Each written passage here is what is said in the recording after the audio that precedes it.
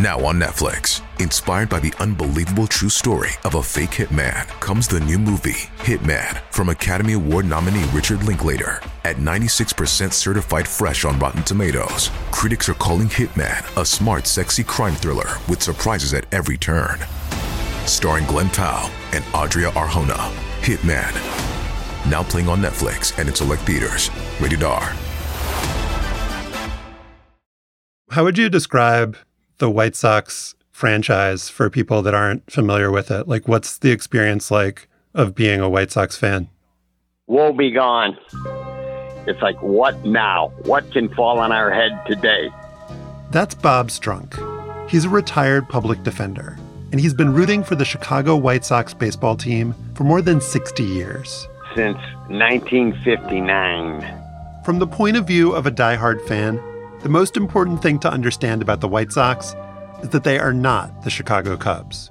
The working class city people were the Sox fans, whereas the Cub fan is some creature that was dropped into the Chicago area that's all happy and giddy, and you had a team actually marketing losing, lovable losers. They'd feel part of some sort of cult, like a Save the Whales bunch to me.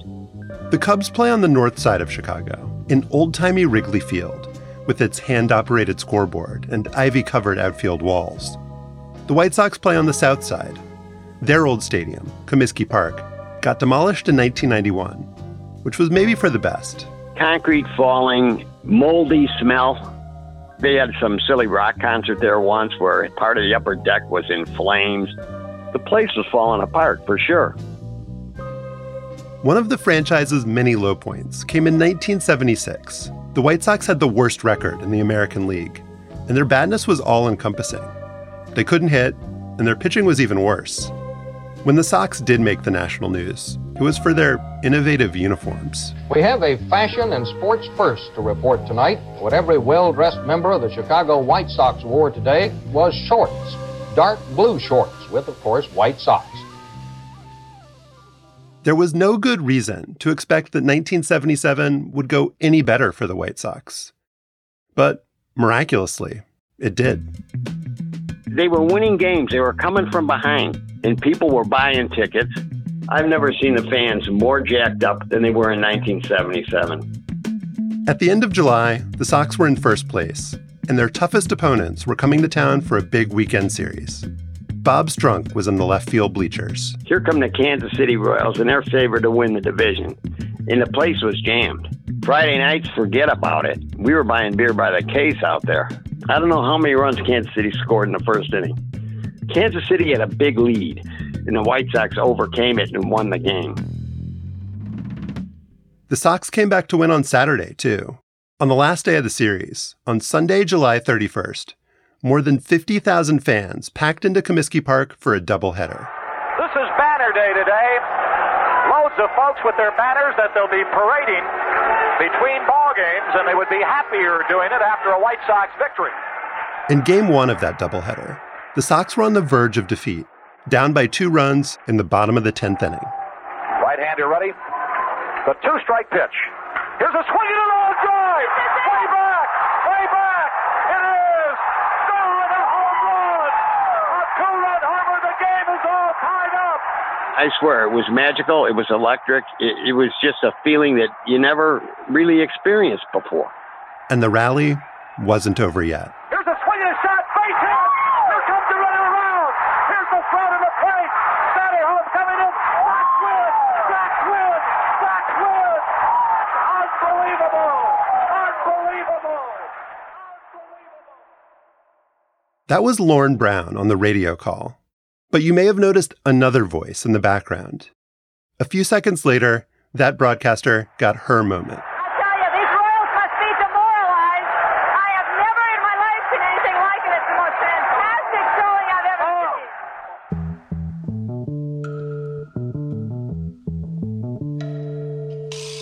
seen. The voice you just heard belonged to the first woman to get a real job as a major league announcer.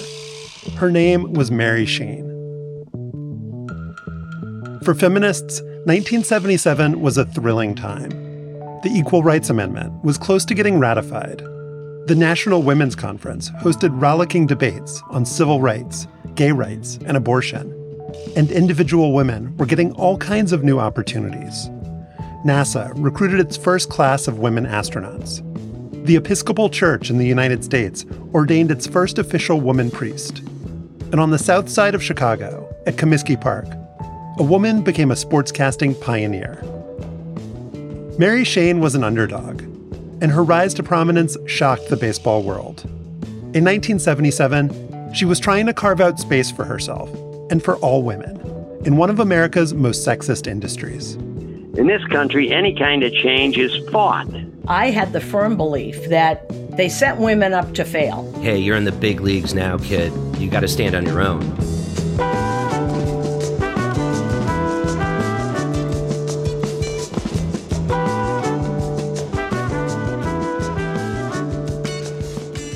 I'm Josh Levine, and this is 1 year, 1977, Mary Shane's rookie season.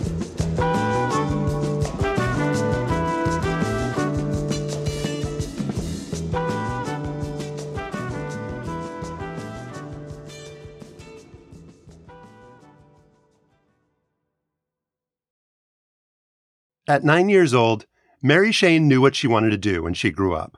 My dream was to play second base. Yes, when I was a kid, I was convinced by the time I grew up, they would have a woman playing second base. There was one rather large obstacle blocking her path to the majors. She didn't actually play baseball. As a girl in Milwaukee in the 1950s, she was never given the opportunity. But that didn't stop Mary from falling in love with the sport.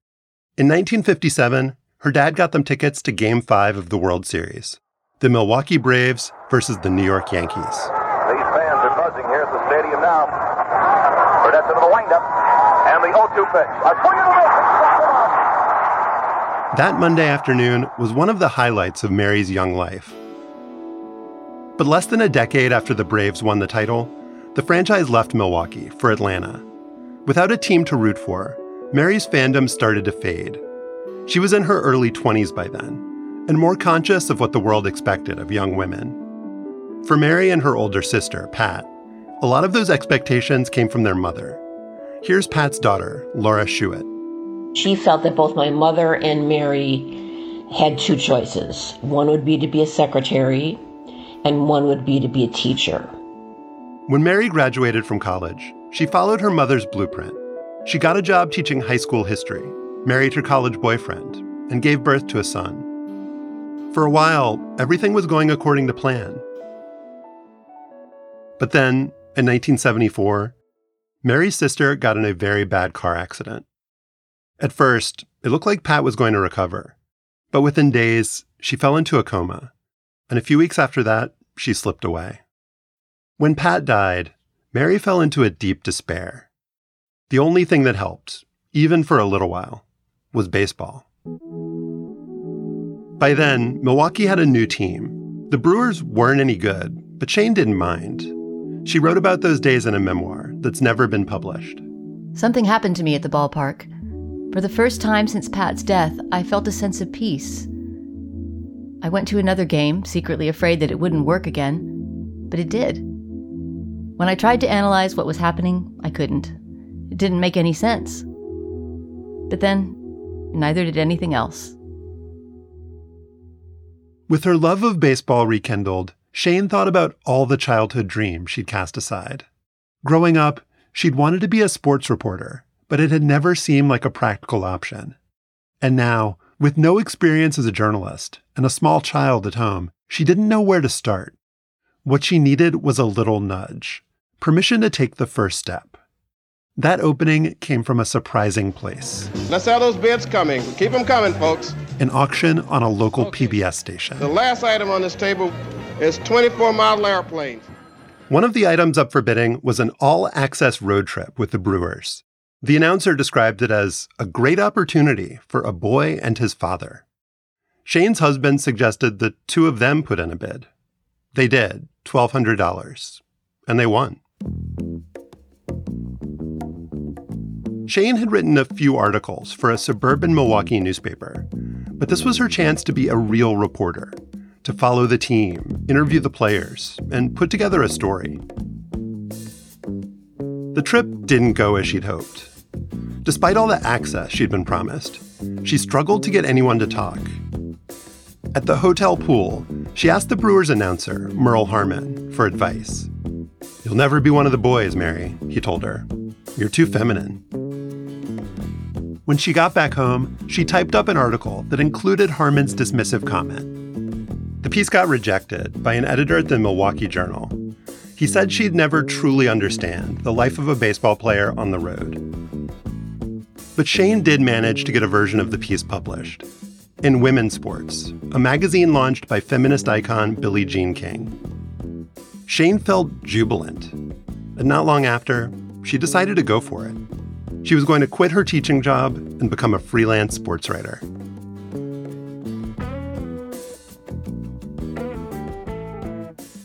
For a woman in the 1970s, the idea of a career in sports journalism was considered outlandish. Helene Elliott learned that firsthand. When I told my guidance counselor in high school that I wanted to be a sports writer, she laughed at me. And she said, come on, pick something you can reasonably expect to do. Elliott didn't listen to that guidance counselor. In 1977, she got a job at the Chicago Sun-Times. I would pick up the phone and I'd say, "Hello, Sun-Times Sports."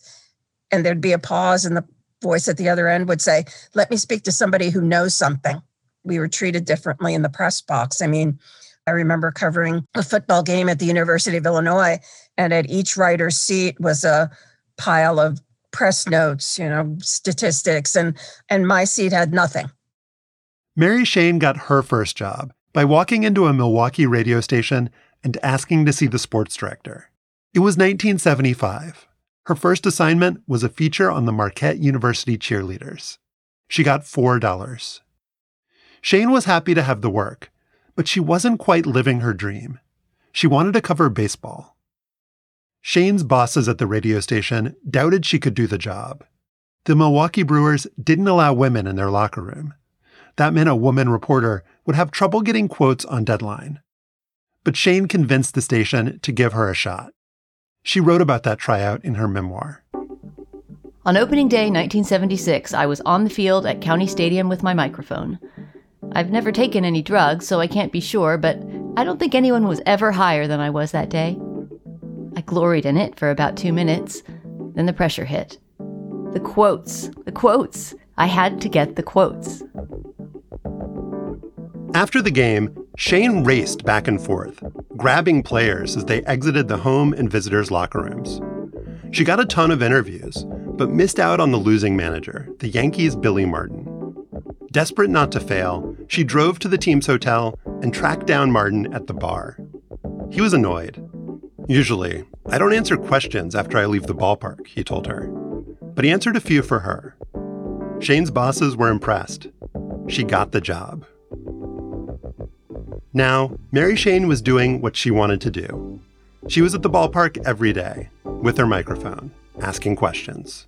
There were times when I resented the fact that I had to work twice as hard as the male reporters. While they were home relaxing after filing their stories, I was still racing around the deserted concourses of County Stadium. But I loved it. I couldn't imagine a better job. Though I was often still at the radio station, fighting the balky machines at 2 a.m., and had to be up at 7 with my 2-year-old son, I was rarely tired. I couldn't wait to get back to the ballpark. Shane's determination had brought her a long way in a short amount of time. Given how far she'd come, getting a full-time job in sports journalism felt like a dream fully realized. But her life was about to change in a totally unexpected way. It all started when she got noticed by the most famous announcer in all of baseball. Holy cow! We'll be back in a minute.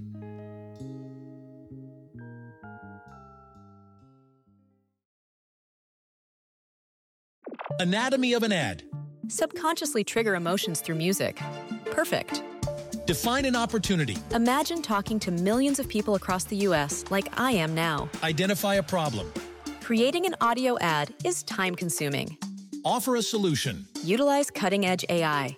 Imagine creating all that in under 30 seconds. Well, we did to create this ad. To learn more about AI in the audio industry, download the white paper from audiostack.ai. Even when the White Sox were at their absolute worst, they still had one thing going for them. Hey! Everybody! Take me out to the ball game. Harry Caray would become a national icon in the 80s as an announcer for the Cubs. But Caray was with the White Sox first. And on the south side of Chicago, he was an enormous star. Bob Strunk again. First of all, in Harry Caray's mind, he's going to market himself. Now this is Harry Caray, wishing you all a very pleasant good evening. Repeating the final score, Minnesota 13, the White Sox 6. Secondly, he's going to sell beer. Stroh's Family Brewers for more than 200 years. And thirdly, he's going to try to sell tickets, which he did well. It'll be a doubleheader, and it'll be helmet day. And youngsters, if you're accompanied by a paid adult, you'll receive free a Chicago White Sox batting helmet. Caray called Sox games on television and radio, but he didn't just connect with the fans at home. At the ballpark, he'd wave his beer at the adoring crowd and dip a fishnet into the stands to collect messages to read on the air. Bruce and Leanne Nitz from Stevensville, Michigan, celebrating their second wedding anniversary. They're cousins. Here's a pitch popped up. Caray drew energy from being close to his adoring public. Sometimes, he even broadcast games from the stands. He did just that on June 8, 1976, when the White Sox played the Brewers at Milwaukee's County Stadium. Mary Shane was at the ballpark that day, doing her job as a radio reporter. Before the first pitch, she walked over and introduced herself to Caray. He smiled, then asked, "What's a girl like you doing in the press box?" Before too long, he had another question. "Would you like to come on the air with me?" It's not clear what exactly Caray was thinking, whether this was a real audition or if he just saw a woman in the press box and asked her to join him on a lark. But regardless of his intentions, it was an extraordinary moment. Only a handful of women had ever gotten the chance to broadcast a big league sporting event. In the 1970s, there wasn't much history for Mary Shane to draw on, or any template for her to follow. But Shane didn't hesitate. She told Caray she'd love to go on the air with him. I was scared, of course. But I guess those months of approaching athletes had given me a confidence I hadn't really known was there. And Harry made it so easy that we could have been talking at a corner bar. I was overwhelmed with his mastery of an extraordinarily difficult job. I was overwhelmed with him, and I'd never had more fun in my life.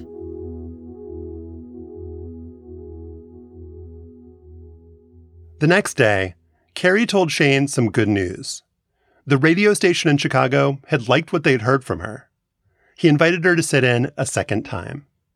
And then, a few months later, Caray asked Shane to make a third appearance. When that game was finished, he said there was a chance this could turn into something bigger, that the men who ran the White Sox were looking to add another broadcaster. And then he asked her, "Would you like to do this full time?" No woman had ever gotten that kind of opportunity, and Mary Shane wasn't about to turn it down. She told him, "I'd rather do this than anything on earth."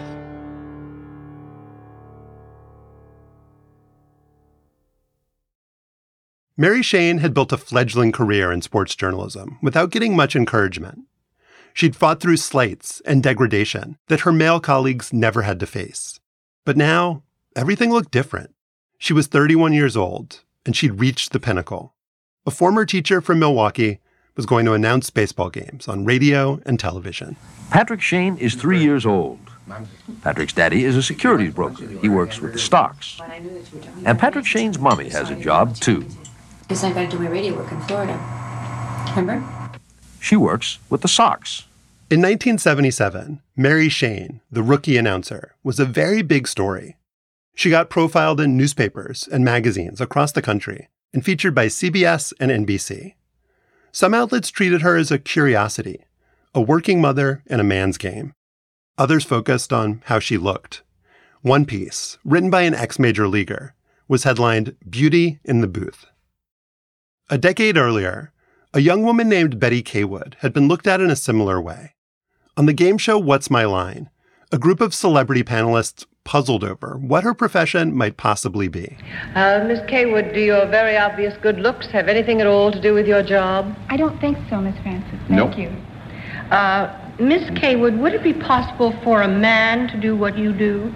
Yes. As a matter of fact, do you know that there are men doing what you do? Yes, ma'am. Are there more men than women doing what you do? Yes. May I have a quick one? There's a girl been hired by the fellow who owns the Kansas City baseball team. Are you the girl? Yes, Betty. Betty Kaywood broadcast a handful of games in 1964. After that, she never worked as a sportscaster again. Going into the 1977 season, that was the big question about Mary Shane. Did the White Sox think of her as a legitimate broadcaster, or did she get hired as a stunt, just like Betty Kaywood? A lot had changed since 1964. Title IX gave millions of girls and women the chance to play sports in high school and college. A woman ran the Boston Marathon and rode a horse in the Kentucky Derby. Jane Chastain became the first woman commentator on an NFL game. And Billie Jean King triumphed in tennis's Battle of the Sexes. Excitement engendered all over the country. Equality for women. Equal rights.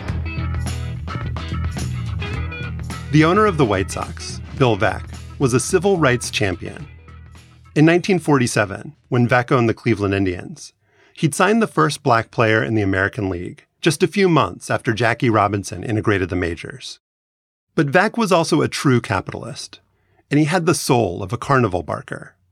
His most famous stunt came in 1951, when he hired a little person as a pinch hitter.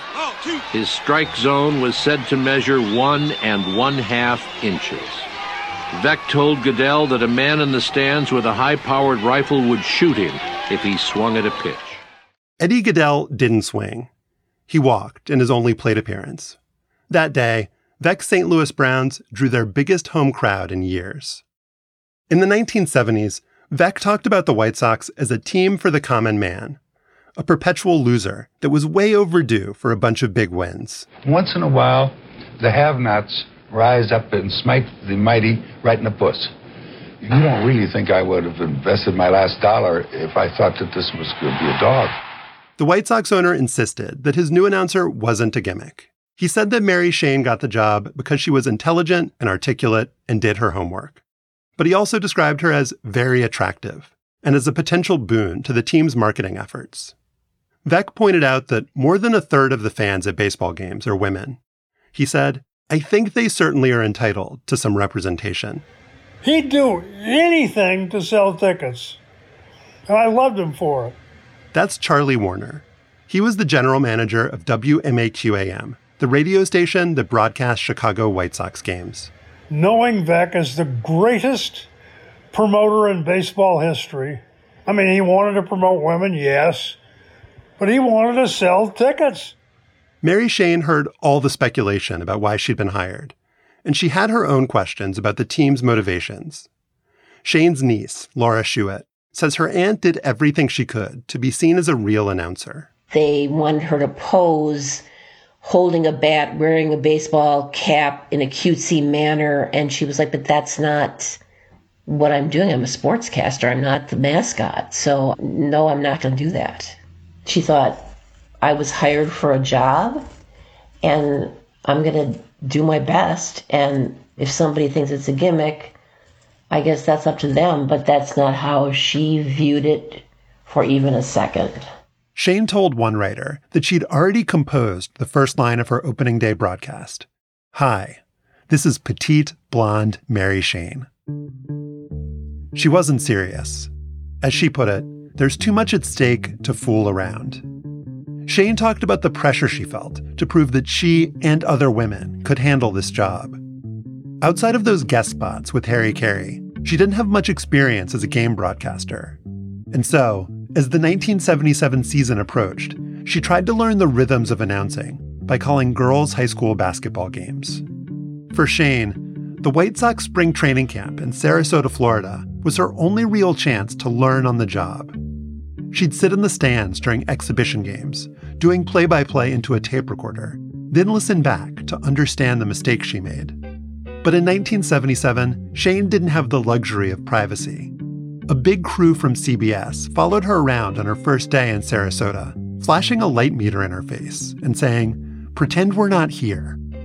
Those cameras captured a snippet of Shane's first broadcast, a practice game that became very public. We've got the bottom half of the third inning now, and Chet Lemon is facing Doc Medicic. Hits a line drive to right field, and it's going to go to the fence, and he'll be around first base, loses his helmet, trips there a bit. He'll go into second easily, and he's going to keep going. A good throw will not catch him as he slides in head first. As she called that first game, Shane felt her throat constrict and her hands start to shake. She had no idea how she was doing, and Harry Caray didn't give her any clues. When it was over, she felt overcome with fear. All she could do was get up, walk out of the booth, and say, "See you tomorrow."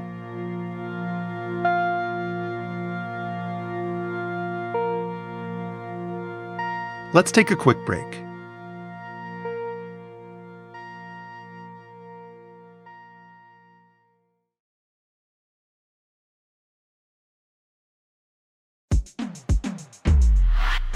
Hey Slate listeners, I'm Christina Cauterucci, the host of Slow Burn, Gays Against Briggs.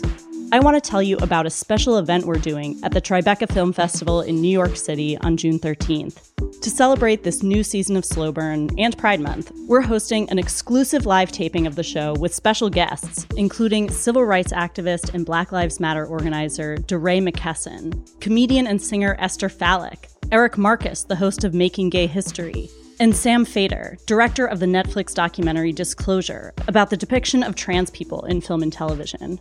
We'll dive deeper into this season and talk about the lasting impact of the Briggs Initiative and the continued fight over LGBTQ rights in schools. It'll be the perfect way to celebrate Pride Month this June with LGBTQ stories and voices across generations. Again, that's June 13th at the Tribeca Film Festival in New York. You can get tickets now at tribecafilm.com/slowburn. Hope to see you there.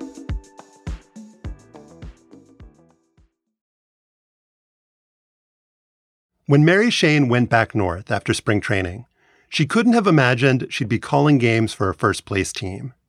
The way Bob Strunk remembers it, the expectations at Comiskey Park were extraordinarily low. 77, I think they lost the first game. And the pitching was atrocious. And the defense was laughable. I mean, you had Alan Bannister at shortstop. He'd catch a two-bouncer, you'd breathe a sigh of relief until he went to throw it, and he'd throw it into the stands. On the plus side, the White Sox did have a bunch of new players. And as the season got going, Strunk couldn't believe what he was seeing. All of a sudden, they've got all this power. They've got Richie Zisk, they've got Oscar Gamble, they've got Eric Soderholm, and they're all hitting home runs. The 77 Sox became known as the South Side Hitmen, and the fans absolutely loved them.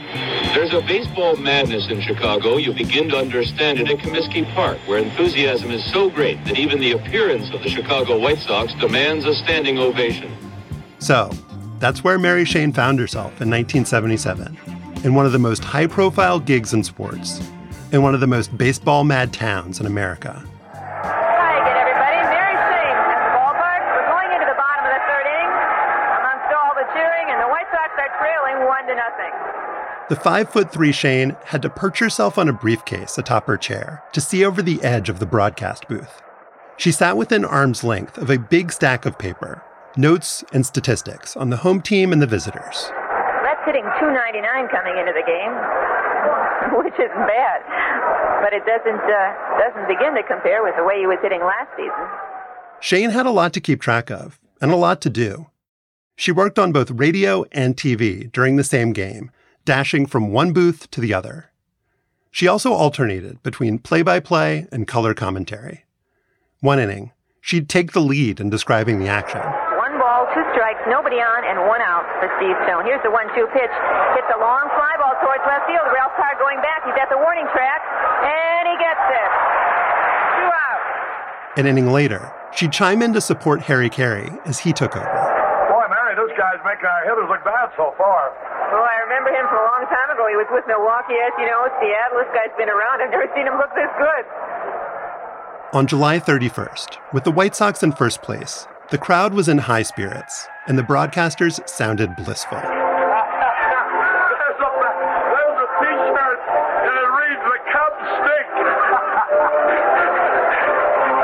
everybody. Harry Carey with Mary Shane. We're going into the top of the fourth.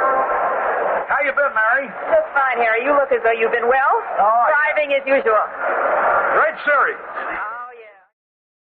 The truth was, Mary Shane was having a hard time. Harry Carey had asked Shane if she wanted to be a full-time broadcaster. But when the official job offer came, it was a part-time deal. The White Sox played 162 games in 1977, but Shane broadcast only 35 of them. She'd sometimes go weeks without appearing on the air. While I have the chance, I want to thank all those nice fans who've been writing me letters recently asking why I'm not on more, but actually you're sending those letters to the wrong person because I can't do anything about it. So if you feel that way, send them to the people in charge. But thank you in any case for your thought. I do appreciate it. Without calling games regularly, Shane found it impossible to get into any kind of groove. Harry Carey didn't all of a sudden get born and he was Harry Carey. That's Susan Waldman. She's an announcer for the New York Yankees. You learn how to do that. You learn how to pace yourself. You learn how to watch the game. Broadcasting is an art. It's like learning to act. It's like learning to sing. You have to practice. You cannot wander into the booth and sit there and all of a sudden open your mouth. When Shane did open her mouth, she got flack no matter what she said. Her niece, Laura Schuett. She was criticized for her voice, and so she went to a voice coach and tried to actually lower or change her voice. Shane's boss at the radio station, Charlie Warner, said that she took those voice lessons because she was worried about sounding shrill. You know how male baseball fans are. I got more calls than letters, but the calls were, from older guys. Get that woman off. She's terrible. She doesn't know baseball. To me, I'm young. I didn't care if she was a woman. She was just trying to call a baseball game. Bob Strunk thinks Chicago sports fans have bad taste in broadcasters. He says they only want to listen to homers, announcers who cheer on the home team to an embarrassing degree.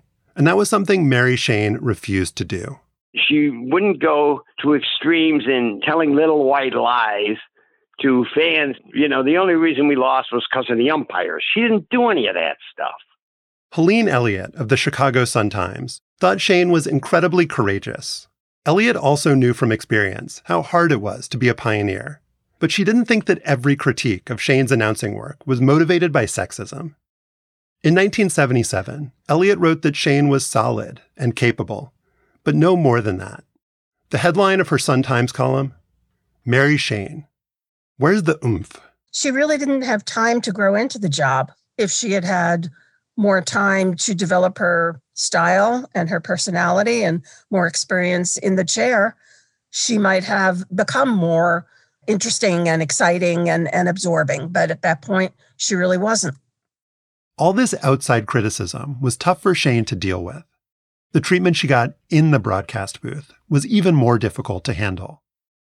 As the year went on, Shane came to believe that one of her colleagues was sabotaging her. Not Harry Carey, but a lesser-known member of the White Sox broadcast team, Lorne Brown. Lorne Brown and Mary Shane back at Comiskey Park as we go to the second inning. No score in the ballgame. Whether it be demeaning or cheap shots, any chance he got to put her down, he would. Brown's behavior was pretty obvious. One Chicago columnist wrote that he left Shane high and dry in the booth. Lorne Brown died in 2010. He started with the White Sox 1 year before Shane did. It's possible that he saw her as an interloper, that he felt threatened by her. Mary Shane's son, Patrick, was just 4 years old in 1977. But when he got older, his mother told him about her workplace nemesis.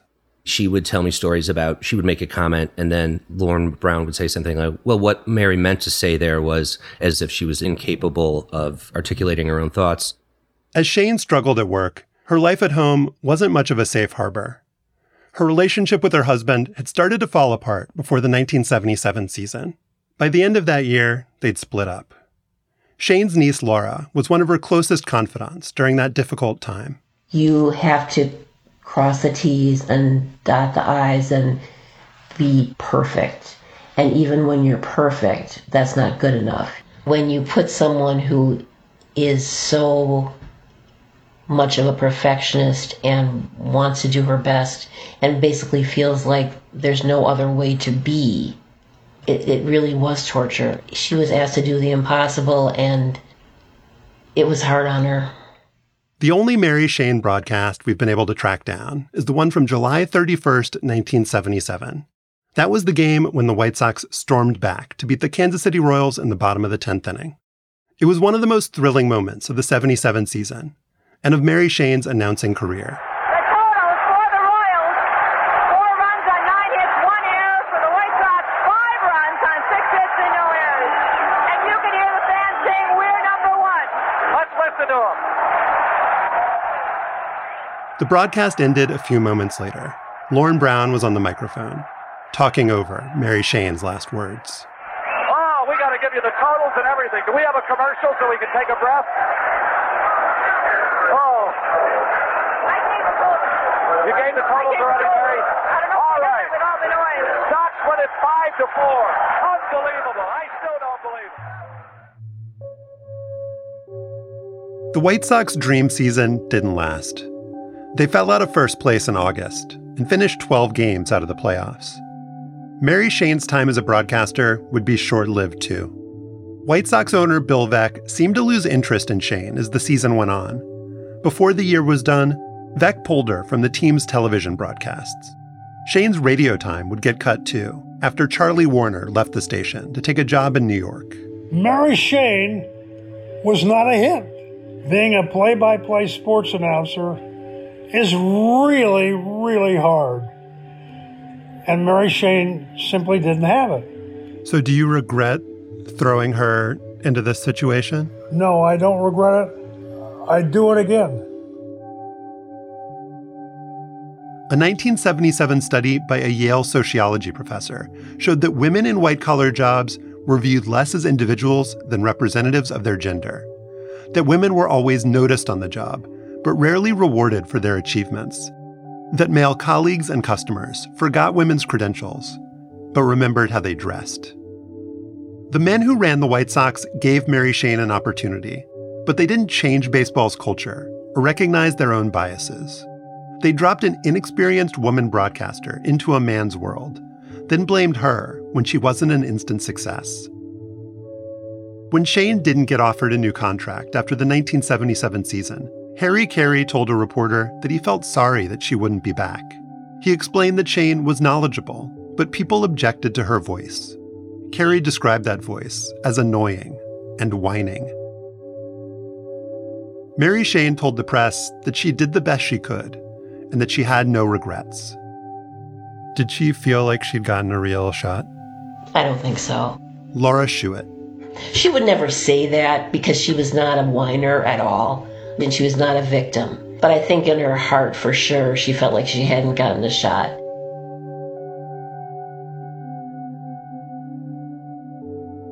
We'll be back in a minute.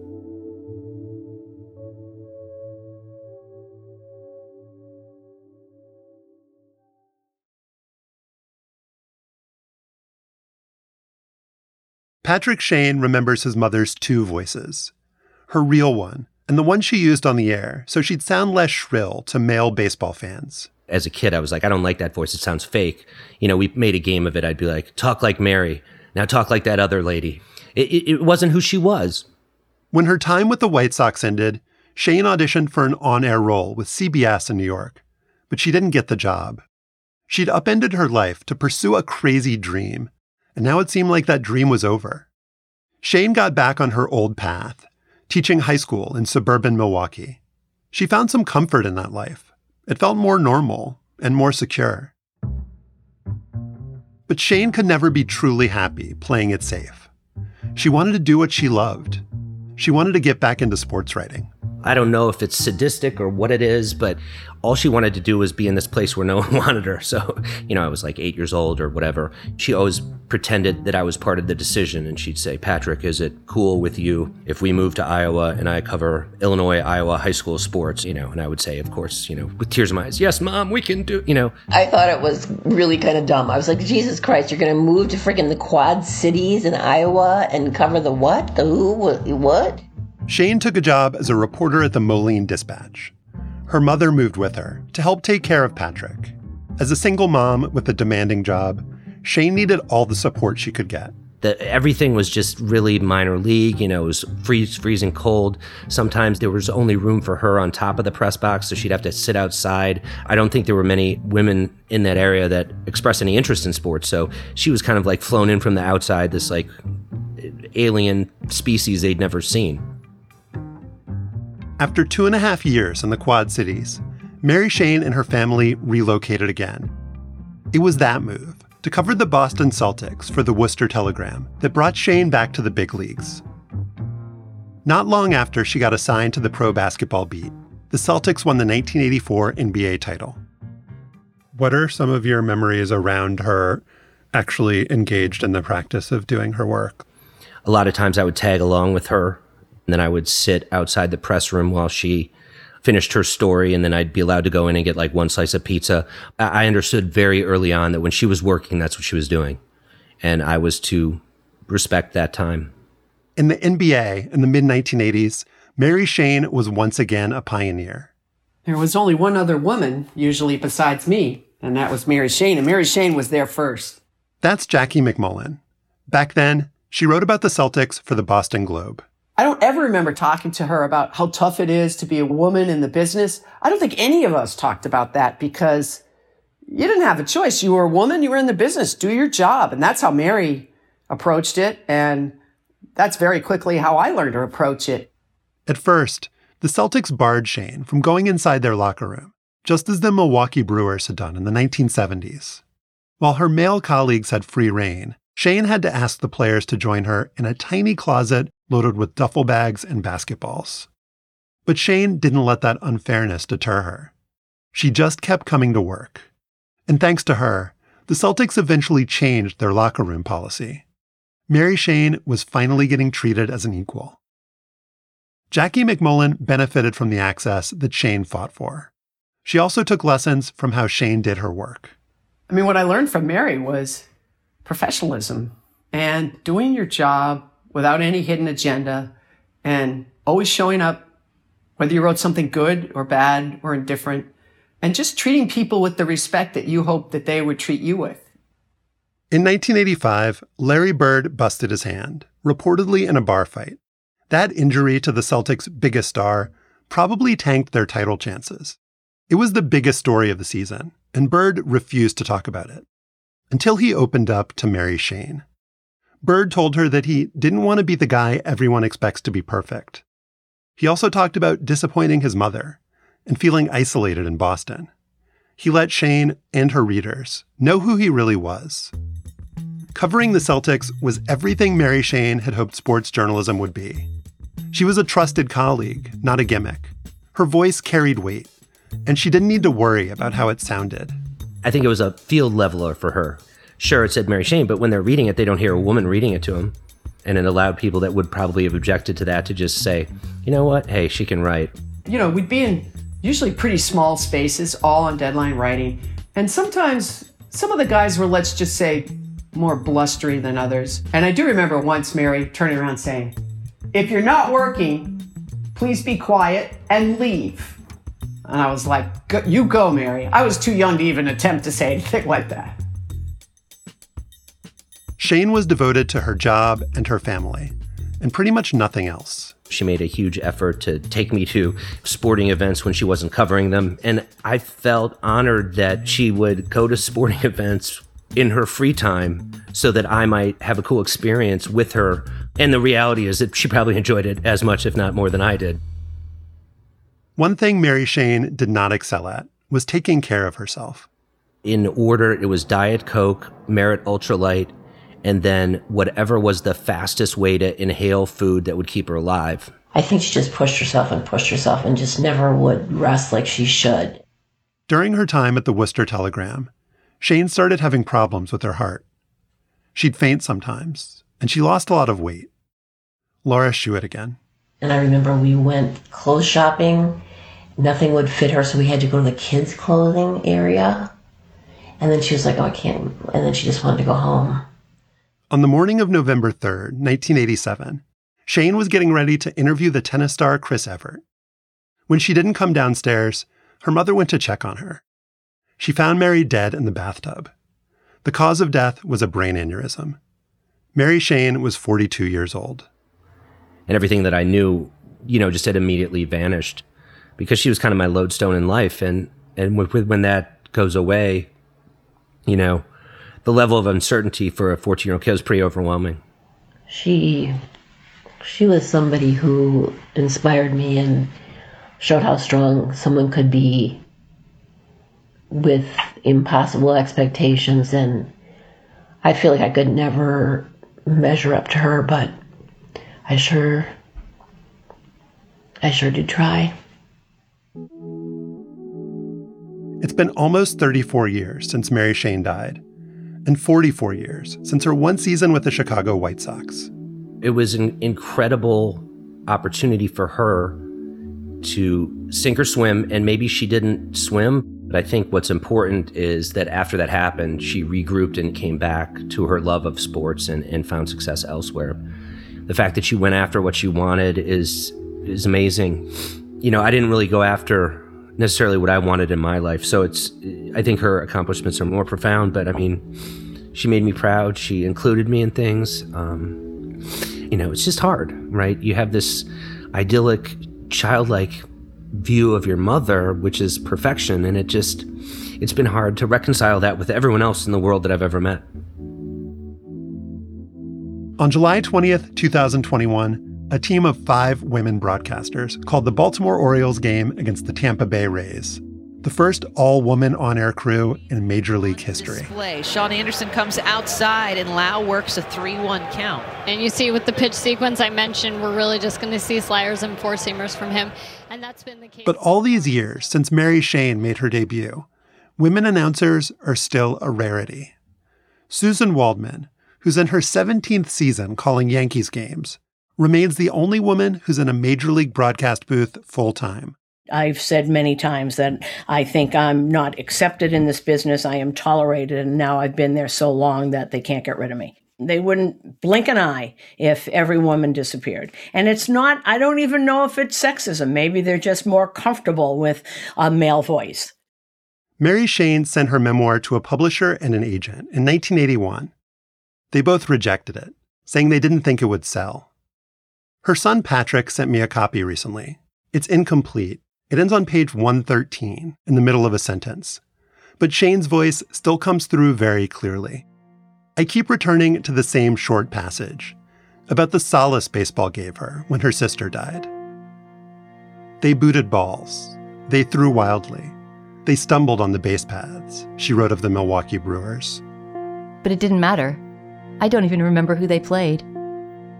I just remember the feeling of being at the ballpark. The hot dogs and the green grass and the throw around the infield after a strikeout. And I remember that I kept hoping for extra innings. I didn't want the game to end. I tell you, you gotta be here to believe this. I wish everybody listening could be here to enjoy this. It's fantastic. I love it.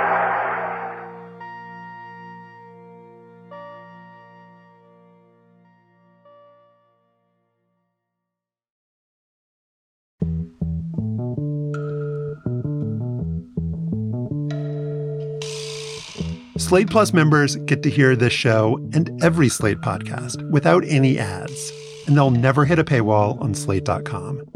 If you join Slate Plus, you'll also be supporting the work we do here, and we'll have some more members-only episodes for 1 year, coming out later this season. It's only $1 for the first month, so please sign up at slate.com/oneyearplus. Next time on 1 Year, 1977, a family believes that a cancer drug called Laetrile is their best chance to save their son's life. But the medical establishment calls Laetrile dangerous quackery. I never encountered anyone who would not treat their child as aggressively as necessary if there was any remote chance of cure. It never crossed my mind that such people existed on the face of the earth.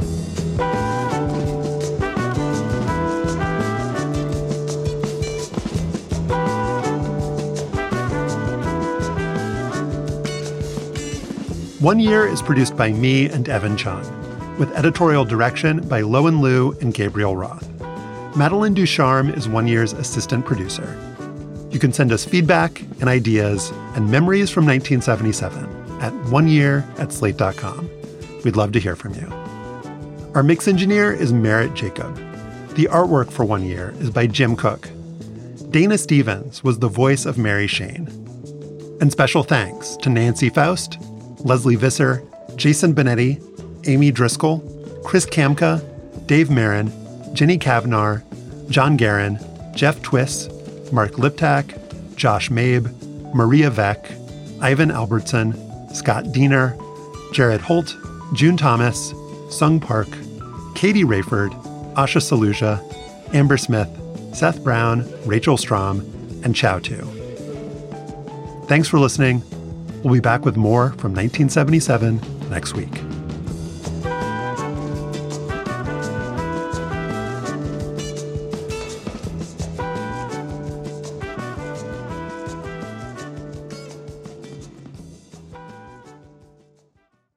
Anatomy of an ad. Subconsciously trigger emotions through music. Perfect.